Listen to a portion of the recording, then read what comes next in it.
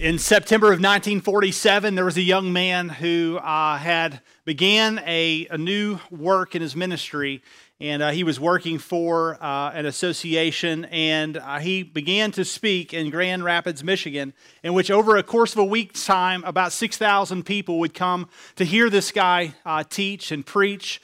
And about 500 of them, as people would say, came to faith in Jesus for the very first time. They publicly followed Christ with their life. And this guy would go on to have a ministry that would really span across the world over the next 60 years. 3 years later, in 1950, he would begin his own association. It would be called the Billy Graham Evangelical Association.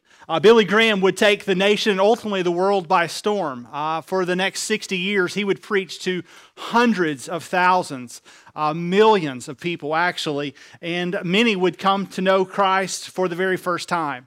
Billy Graham was an icon. As a matter of fact, in the 1950s, he helped lead a resurgence in America, where you would look around in the 1950s and most every church had kind of begun to hit its heyday. Matter of fact, if you ever talk to someone who is in their 90s at this point, they will tell you about a life and a time in their church in which they remember the heyday. The heyday might have had full choirs. It might have had large attendance. It might have had great giving. They might even celebrated great road trips and youth trips and so many different things. And oftentimes when I'm talking to people that have been a part of the church, maybe they grew up in it or have been in the church for a long time, one of the things that I oftentimes hear them say is, "Man, do you remember when?" And they always look back, and it might have been 20 years ago, it could have been 30 years ago, it could have been 40, and for some people, it could have been 60 or 70 years ago, in which they look back and they would say, "Do you remember what used to be?" Now, the challenge with that is that statistics would tell you today that American churches are below half of the percentage of attendance and life transformation and all the other statistics that were taking place in America in the late 1940s and 50s. The days that Billy Graham was beginning his ministry are bygones. Though he's an icon, and many remember his death just over a year ago or right at it, many people don't remember the fruits of that ministry and all the things that were happening in America. But what oftentimes happens is people like you and I would say, "Hey, well, do you remember when? Do you remember when the church used to?" And I just want to begin this morning and just say on both of our campuses, I pray that the words, "I remember when," are never icons in our own life.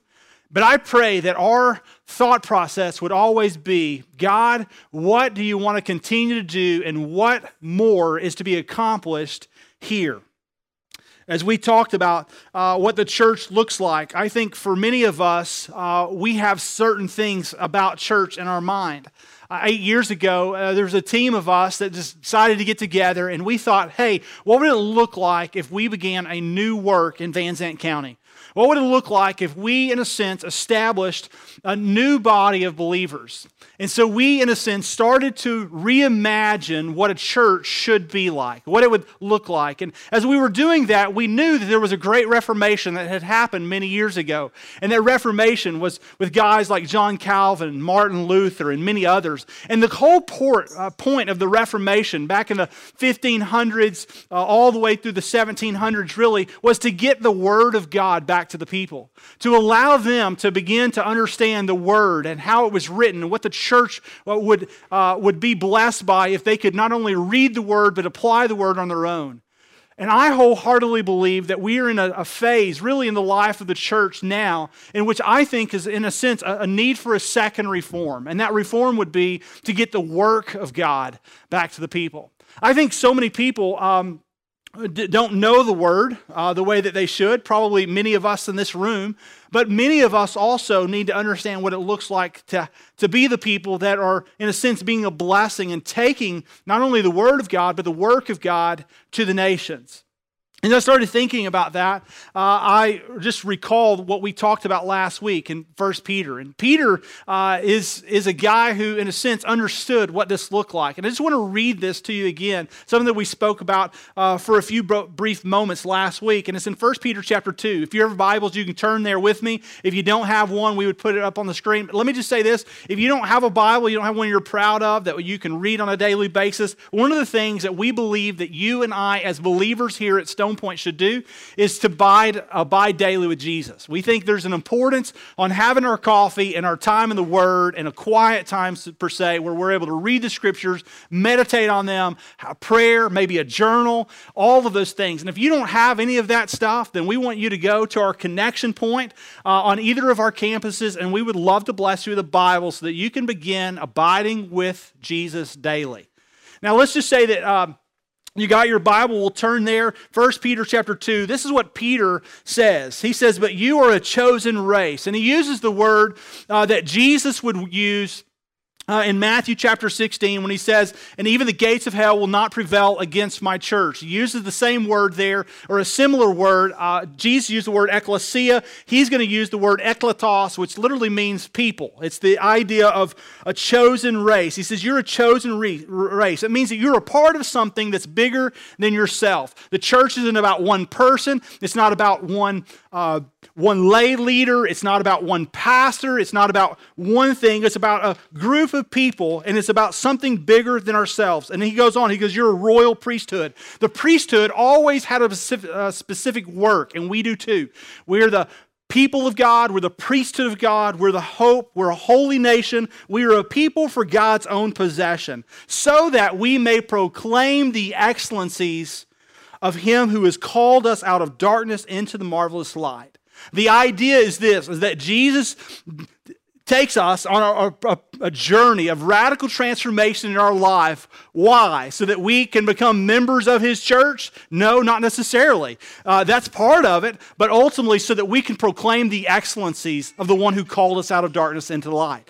The reason that He set us onto a new ground, the reason that you have 2 Corinthians 5:17 and following, a new creation, is so that we can be ambassadors for the cause of Christ, so that we can take His message and proclaim it. Why? Because we once were not a people, and now we are a people. We once had not received mercy, is what he says, but now we have received mercy. And he goes, beloved, I urge you as aliens and strangers to look differently. Think about that. As an alien and a stranger in our world, it means that you're not going with the flow of everyone else. It means that you're going a different direction. In a sense, you stand out. And not because you stand on a street corner and you yell that everybody's going to hell, but that you would stand out in the way that you live, the way that you work, the way that you treat your spouse, the way that you make decisions. It's about character. It's about transformation in our own hearts and our own lives. And then it says, you would abstain from what? Fleshly lust, which waged war against our soul. I mean, we know that from Galatians 5. That we would keep our behavior excellent among the Gentiles, so that the very thing that they slander you as evildoers for, that they would see your good deeds and they would observe them and one day glorify God on the day of visitation. The idea here is that you and I would begin to understand what it looks like to be the church. In a day and age where many of us would say the heyday of the church has come and gone, I'm saying is I think that there is still much room and potential. Matter of fact, you might ask the question, and many people have, Brandon, why would you come to the Bible Belt and why would you begin another church? I mean, aren't there enough churches in Texas, let alone in our own community and our county? It's a question that oftentimes received. And I had one guy that was on staff with me at the church that, in a sense, helped begin this work, and they blessed us. And one of the things that he asked me, he goes, I guess I'm confused at why you're not going to somewhere like Denver or Seattle or another place where the gospel is much more needed, and you seem to be going somewhere that's a little bit more, and I'll never forget his words, comfortable. And let me just tell you real quickly, the reason that it was never comfortable is because it was the biggest step of faith that I ever took in my entire life. And one of the reasons it wasn't comfortable is because, to be honest with you, I had no idea that it would ever succeed. I honestly thought when we first started, I had a handful of family members and a few close friends. Today, I looked around in the first service, and the only ones that were in the room with us was my mom and dad. And I thought, well, I guess if this whole thing fails, at least they'll still be on our team. I mean, surely my parents love me enough, they're not going to ditch us somewhere along the journey, right? And I'll tell you, even in your mind and your heart, like in the very depth of your being, you're not even sure of that. What you are sure of is that God has called us to go and to be faithful to Him. And I talked to some of our guys on our team. We have a guy that's going to go plant a church here in a handful of months. And he's going to leave our team and he's going to go back to his home. And I go, look, at the end of the day, it's not about whether or not your church succeeds. It's not about whether it grows. It's not whether or not it becomes something that's substantial. What does matter is your faithfulness to go. And at the end of the day, if everything else fails, you go. And so I remember that. I remember in my heart of going, you know what? Here's why God's called me to this place. And here's why. Because although we live in the Bible Belt, what statistics would tell us today is the same that was true 8 years ago, is that 70% of the people that we live around do not go to a church. You're talking about Texas and the Bible Belt. 70% of the people that would call this home, they don't have a home church. They don't have a place where they go on a weekly basis. Now, matter of fact, when you ask them, hey, do you go to church? Many times you'll see them in the grocery store aisle stumble over their words. And then they might be able to name the church, but you go, well, hey, tell me who the pastor is. And they'll go, you know what, I don't really know. And the bottom line is that many people equate something of their life with a church, but the bottom line is they don't get out of bed and they don't go anywhere. And what we're living in is a day and age in where people know enough about the gospel and enough about Jesus and enough about His church to be really dangerous in this thing called the Bible Belt. And so the question is do we need the church? And the answer is absolutely we need the church. And what we do need is, in a sense, reforms within the church. And what I want you to understand is this, that the reforms in the church and the way you grow the church is not the way that we thought we grew the church a long time ago. So what I mean by that is this. When I was growing up, if you were a Southern Baptist, and some of you were, what you would do is you would have what you call a revival. You would bring somebody in that was an A-plus champion speaker, and you'd say, hey, this dude's coming in, and you should come and listen. You remember Billy Graham? I mean, if you could get him to your local church, you knew that people would come. The challenge is that I don't see in the Gospels anywhere in which the church is called to invite people to come. But we are called to what? Go. And see, here's what I think has happened. As the work of God and the Word of God has tried to be established in the church, we think, hey, if I'll just invite someone to this thing, then maybe they'll come or maybe they'll be a part of it. And here's what I would just help you understand, that the gospel is meant to be sent. It's a sending agent. It's about going. It's about establishing connections. And I'll tell you that you go, well, wait a second. You mean that I can't just invite people to come and listen to you? And the answer is yes, you can do that. But what I'm saying is you'll have less gospel-centered, in a sense, success than if you go and you take the gospel to places where it's needed. And that's what the call is. Romans chapter 1, verse 16. Paul says, hey, I'm not ashamed of the gospel for its power of God for salvation to everyone who believes, to the Jew first and also to the Greek. Meaning, I'll take it wherever I go. In 2 Timothy chapter 4, Paul's writing to his brother Timothy, to this friend of his, in which he's encouraging. And he goes, hey, you need to be ready to preach the word. Be ready in season, out of season, reprove, rebuke, exhort with complete patience and teaching. The idea, he goes, you need to be ready. It's the same idea of 1 Peter chapter 3, verse 15, in which Peter says, hey, we need to be ready to give a hope for the... we need to be ready to give a defense or a hope for the reason that we believe the gospel. That the idea, at the end of the day, we need to be prepared to what? Teach. And you go, well, wait a second, isn't that your job? I mean, aren't you the guy, like, if I'll just get them to you, can't you take over from there? And I think for so many years within the church, that's been the assumption.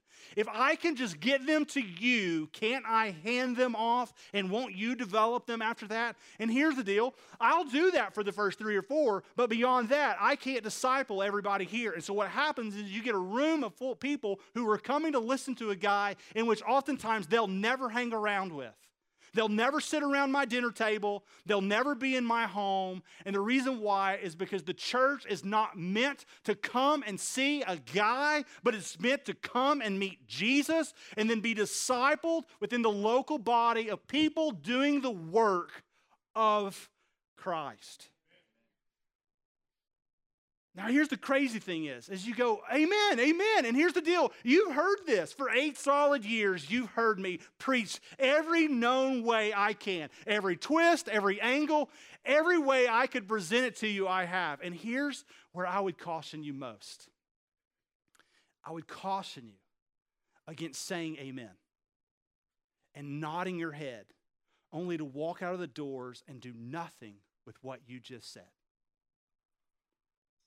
Because here's the deal. In the church, we know this is true. We know. And here's what's interesting. Statistics would tell us that 97% of evangelical believers, 97% would nod their heads, say amen, and would agree that the gospel should be going out. But the same statistics would tell us that less than 5% of all believers in the world have ever shared their faith one time. Think about that for just a second. What does that mean? It means that we got a bunch of people who sit in cushioned seats and they go, amen. Praise God. Now, hey, will you go do that?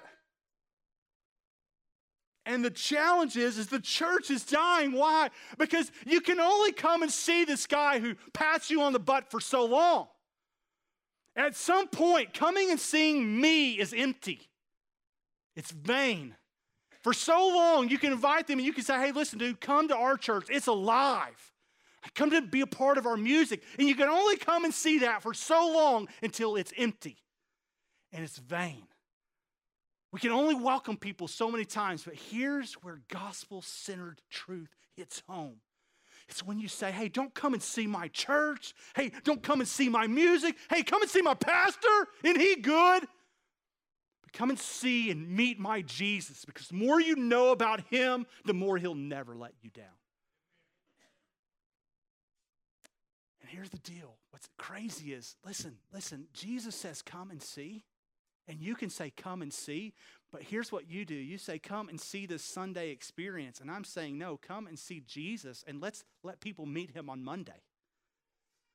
Let's let him meet him on Tuesday or Wednesday or Thursday or Friday. At the end of the day, the goal of this is that we would get to the point of gospel-centered living, that we would even say, maybe the words that Paul said in Romans chapter 9, he goes, it would be okay for me to be accursed and cut off from Christ for the sake of my brothers.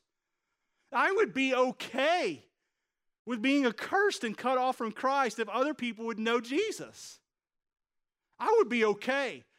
Think about that for just a second. What has the church become? See, here's what the church has become. The church, by and large, has become a place in which people come conveniently. And ultimately, here's what happens. We select a church based off our preferences. And here's our preferences. You ready for them? Okay, did I like the music? Was it my style? Did I like him? Did he offend me too much? No, it was just right. He made me a little bit uncomfortable, a little bit queasy, but somehow before I left, he had switched it and encouraged me. Did they have a good kids ministry?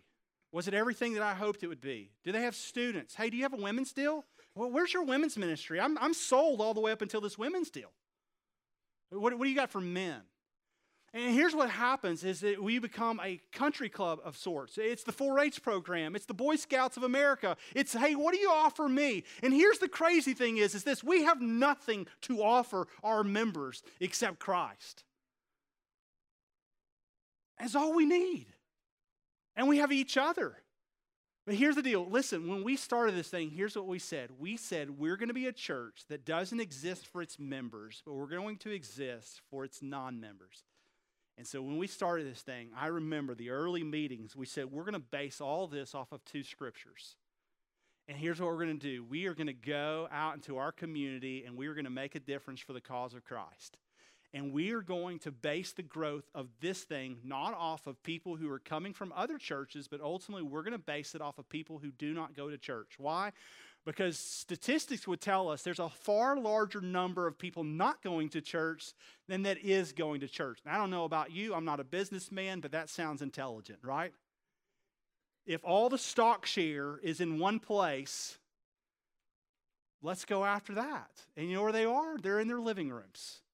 And you start thinking about it. Well, why in the world would they want to come here anyway? And the answer is, I don't know. I mean, think about it real quickly. I mean, you're going to invite your friend, your neighbor, and they don't go to church. I mean, what's the point of church? I mean, I'm going to walk in, and there's chandeliers, and there's pews, and there's some guy that's going to bore me to death. Is that what you've got? Is that what the church is? And that's what a lot of them think in their mind. I remember early on inviting people, and they would come, and they'd go, hold on, dude, what? We're going to have church in here? Is this metal building, right? I mean, it didn't have some of the fanciful stone and some of the beautification. We still have a long way to go here. But listen, it wasn't this. It was a metal building. And I remember guys looking up, and they would walk in, and literally they would say, I'm not sure that I can even come to church. And I'm like, why? You're afraid this steel structure is going to fall down on you? And they're like, absolutely. I hadn't been to church in 30 years. And I'm like, well, praise God you're here. This steel is very, very, very good. It's welded together perfect. It's great. It's not going to fall down on you. Hell's not freezing over today, I promise. And that's who we existed for. And early on, here's what we did. We would gather before services. I remember our team, we would ask them to come a little early, we'd pray together, and then we would say, hey, listen, the goal today is simply to get a cup of coffee into a guy's hand, and then you can have a conversation. Because as long as he's got a cup of coffee in his hand, he's got this little shield. And here's the deal, we're just going to love on him, and then we're going to teach him God's truth. Here's the deal, at the end of the day, we're not here for us, we're here for a community of people, 70% of them that don't know Jesus. Are you in for that? And people go, yeah, I'm in for that, I'm in for that, I'm in for that. Okay, awesome. So we're going to talk about membership too. One day we're going to call you to membership so that you can go out. Because at the end of the day, the only membership organization there is on planet Earth that exists as members for the good of its non-members is called the church. That's why we're here. Think about that for just a second. The reason you have church membership is so that it exists for the purposes of the people who are not even members here yet. Now, is that the church that you signed up for? Or did you sign up for the church that has the great kids ministry? Did you have, it's the music, it's the preference, it's the experience, whatever. Because at the end of the day, can I just tell you, next week we're going to give you what we call a 4C assessment. We've been doing it since we first started. We ask our members to re-up every 2 years. Our membership goes back to 0. And the reason why is because we want to remember, and here's what we want most of all. We want you to be able to leave if this isn't the same deal that you signed up for. Because at the end of the day, why do we want to keep gathering together for the sake of ourselves if it's not about us? Right? That's crazy. Think about that for just a second. We want to move the gospel. And so Luke chapter 10, if you remember, Jesus is going to send out some people, and he's going to encourage them to go do gospel-centered work. And he just says this. He appoints 72 others. He sends them ahead of him 2 by 2 into every town and place that he himself is about to go. And he says to them, hey, the harvest is plentiful, but the workers are, say it with me on both campuses, the harvest is plentiful, but the workers are few. Therefore, pray earnestly, the Lord of the harvest, to send out laborers into his harvest field. Go your way. Behold, I am sending you out as lambs in the midst of wolves. He goes, look, a couple of things. One, I'm going to send you out for the good of the people who've never heard. And I'm sending you out into something harsh. I'm going to send you out into people who are going to eat you alive. Matter of fact, they're going to hate you. They're going to make up things about you. They're going to say harsh things about you because they hated me first. And listen, I'll tell you this, it hasn't changed. The script has not changed from Luke chapter 10. Here's what I know. Right now in Van Zandt County, the harvest is still plentiful. Here's what I know. The workers are still few. And I can also tell you this, that when you're sent out, there are going to be people that are going to say malicious things about you. They're going to say things that are hateful and not true. And at the end of the day, you're going to have some wolves that are going to attack you. Why? Because they hate you? No, because they hate Jesus. And you're a byproduct of the one who brings truth. But does that keep you from going? And the answer is no, it doesn't. We still go in faithfulness to who? Jesus. Why? Because we believe that there is good for those who do not know him yet. That's why we go. It's because we want to have the opportunity to rejoice with other people. And so one of the first things, I remember sitting around on a rock patio. There was a little fire pit there in the middle. There was about 30 of us gathered, and I remember sharing this story. And I said, look, from the very inception, here's what you need to know. The church doesn't exist for any of us 30, but the church actually exists for the person that's not here yet. We believe that the best days ahead are for the person who's just coming in or ultimately who's not even here yet.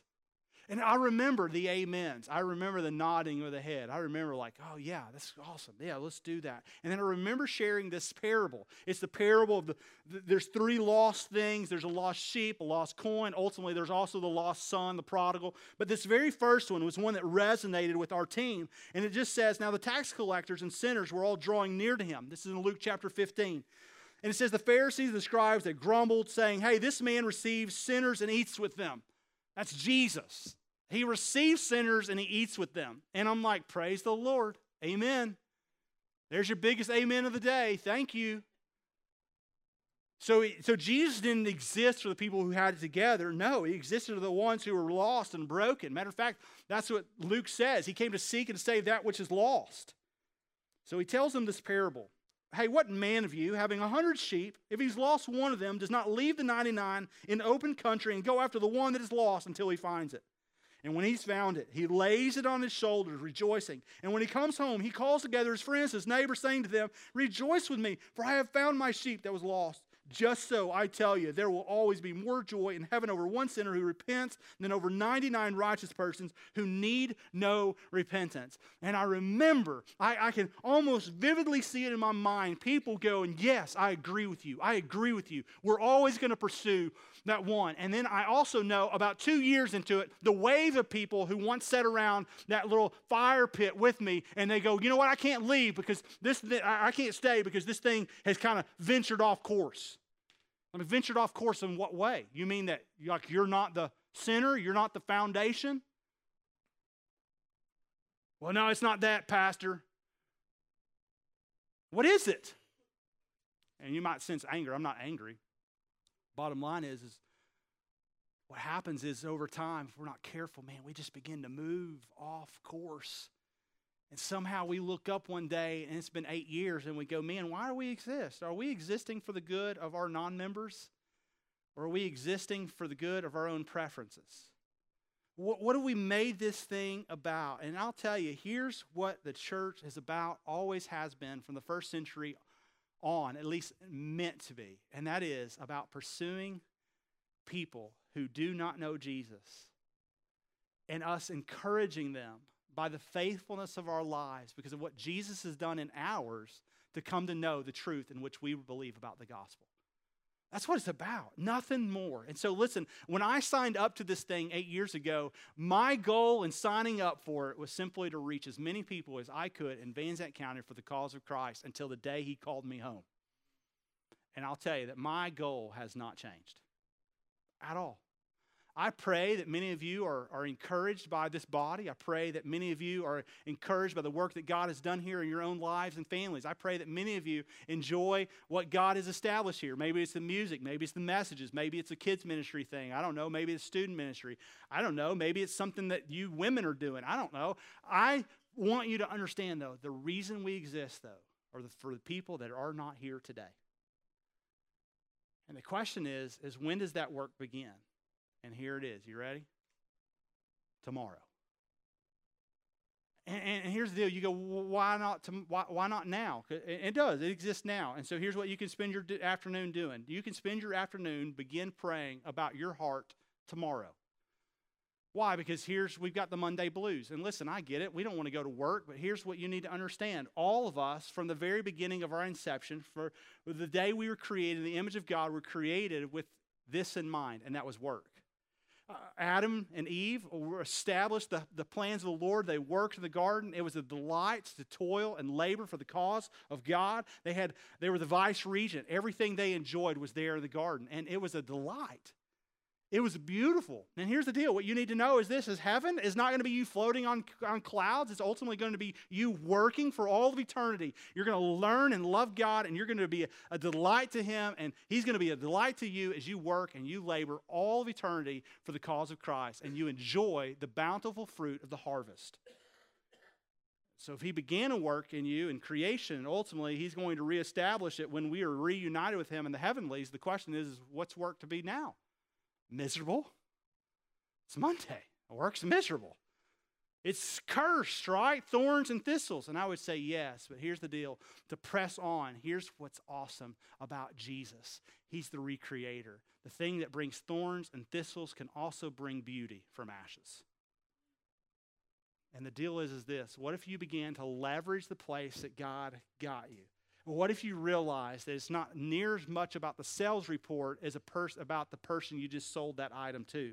What if you realize it's more about your character, the way you handle things? It's not about doing things in the dark and shady ways, but it's about leveraging things through the light, through the gospel. It's about building relationships with the person that you're working for. It's about building relationships with students. I get it. There's a test to teach to, but at the end of the day, instead of grumbling and complaining about a test, leverage relationships. There's a test there that you're teaching some students towards. Hey, teach them about the one who brings peace in the midst of a test.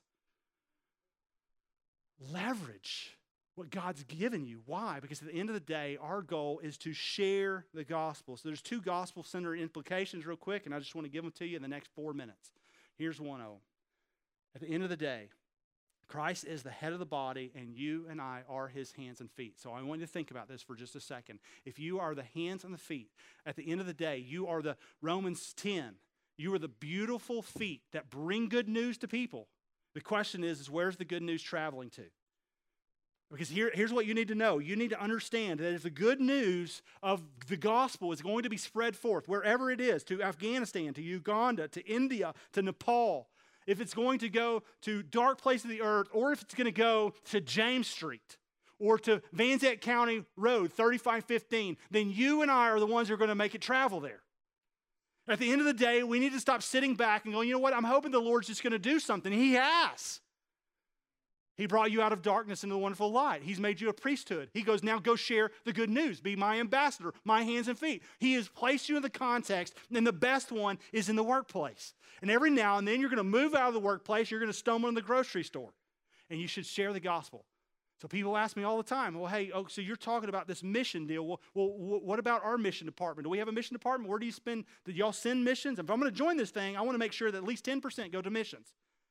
I'm like, 100% goes to missions. Do what? 100% of your money goes to missions. You better believe it. Because this is the mission. You are the mission. We are the mission. We don't have a missions department. You're it. If the mission of God gets established on planet Earth, then you're it. If God's going to grow His church in Van Zandt County, you're it.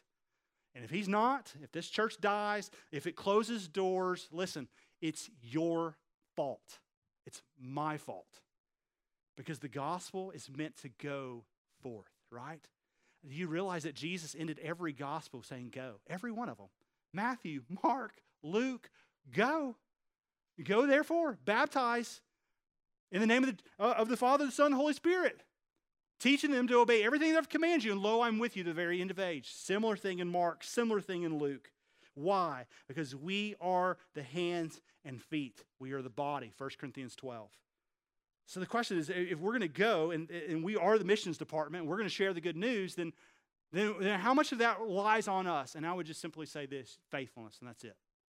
All you have to do is share. You might remember Paul writing to the church of Corinth, and there's a little bit of division happening in 1 Corinthians 3 in the body, and Paul goes, hey, y'all know Apollos. So what is Apollos? You know me, Paul. What is Paul? He goes, absolutely nothing. He goes, I plant, Apollos waters. At the end of the day, Jesus is the one who causes the growth. And I remember early on, hitting a lot of walls. I would share my faith over and over and over and over again, and nothing. I mean, people, it was like they were looking at me and they were like, dude, I don't even want to hear from you. And I would take them, and ultimately at the end of the day, I would buy their lunch and I would pray for them, and I'd go, hey, If I can ever do anything for you, let me know. And I just remember one day getting in my truck, I'd share my faith more times than I can count, because when you're planting a church, listen, you need people at some point to hop on board with this thing, right? To come to know Jesus, to follow in the call. And I remember just going, God, I don't know what else to do. I've been as faithful as I know to do. I don't know if I need to tweak something up. Maybe I need to share another scripture. Maybe I need a more compelling illustration. And I remember in the seat of my truck, the Lord just going, Brandon, dude, that's way too much pressure on you. At the end of the day, this is not your church. This is not your kingdom, and it's not your responsibility. I'm the head of the body. This is my thing. It's my kingdom. You be faithful, and you leave everything else up to me. I don't know about you, but you could look around and see the faithfulness of God. I know there's so many lives that have been changed. I know there's so many marriages that have been healed. I know there's hope in the gospel. But I want you to understand is this, that the hope of the gospel doesn't begin necessarily here on a Sunday, but it begins where God has put you in context. That's where the gospel needs to be shared. So you go, well, Brandon, I don't know if I agree with that. I mean, the Sabbath, aren't we supposed to gather for the Sabbath? Isn't that the most holy day? Sunday, that's what we're here for, Sunday. And listen, I would probably be able to debate you a little bit on that. At the end of the day, I think our Sabbath rest is Jesus and Him alone. I think that at the end of the day, what we need a gospel-centered lifestyle. We need to be abiding in the Word of God. And here's what I believe this is today. I believe this is your pep rally. Today, this is me coming. This is the huddle right before we execute the play. We just called the play. You know what the play is? Is go as fast as we can out into the community right now for the cause of the gospel, into our workplace. And you know what the plan is? Share the good news. How? By the way we live our lives. By the way that we share our faith with other people. That's the play. Go execute it. And then next week, you know what you need to be prepared for? You need to come back next week, and you need to prepare to sing a few songs for the hope and encouragement we have in Christ. You need to be prepared to be admonished biblically a little bit. At the end of the day, I'm going to send you out an encouraging note. And you know what I'm going to do? I'm going to tell you the same thing. Go and win for the kingdom of God again wherever He has you. I've been doing it for 8 years. You know what my hardest job is as a pastor? Is to cast a compelling vision to sheep who don't get it. Why? Because sheep are dumb. And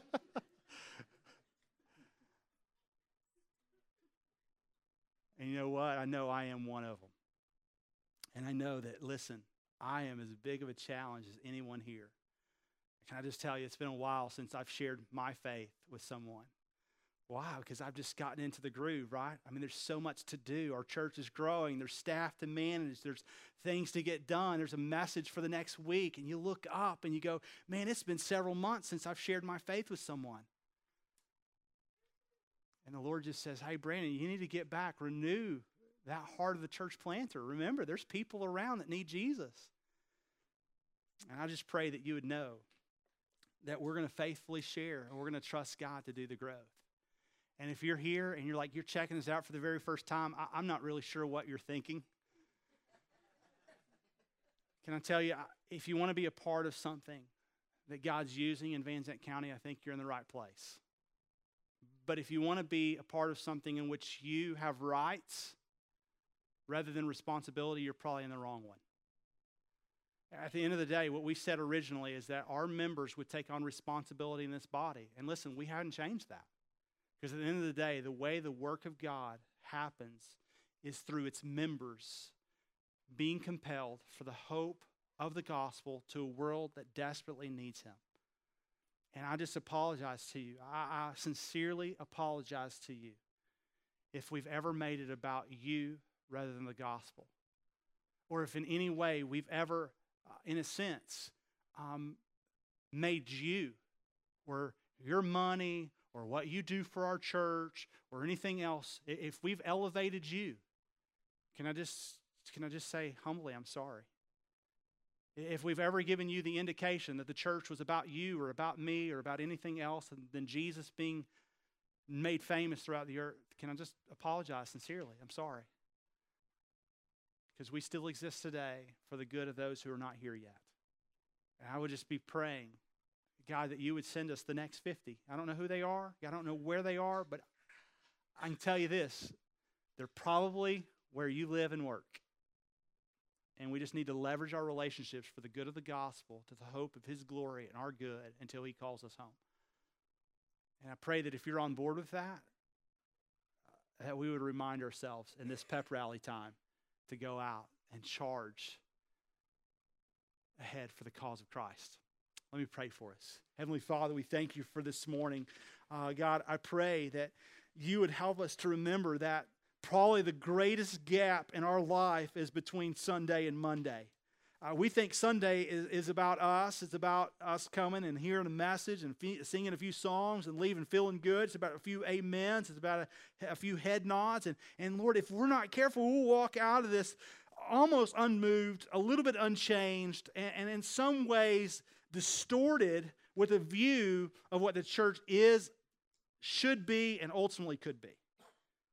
But I pray today that you would press in our hearts, that you would establish something deep in our soul that reminds us of the work of God in our lives, and ultimately where you're putting that work, that the work is not just for here. It's not just about making a cup of coffee for somebody. It's not just about greeting for the sake of our staff. But at the end of the day, the reason that we greet, the reason we serve, the reason that we love others is because there may be potentially somebody that needs to know you. And for the very first time, they may actually be here to receive the hope of the glory of God. Lord, so help us to see that, to know that what we're doing is not in vain. At the end of the day, I also pray that you would help us to be sent out on a mission, knowing that we are the mission. That if people don't hear the good news of the gospel, it's not our pastor's fault, it's not our youth guy's fault, it's not our children's person's fault, it's our fault. That at the end of the day, we have the hope of God, the glory to come. He lives in our lives. He is the good news. You are the good news. And so help us to go and share it. The harvest is plentiful. The workers are few. There is a sheep worth rejoicing over. And I pray that we would go and share and ultimately carry them back here. And that we'd celebrate with all of heaven over the rejoicing of a person who'd come to know you. God, we love you. We thank you. We pray you would help stir something in us. In Jesus' name, amen. Y'all stand and sing with us again. I sought the Lord.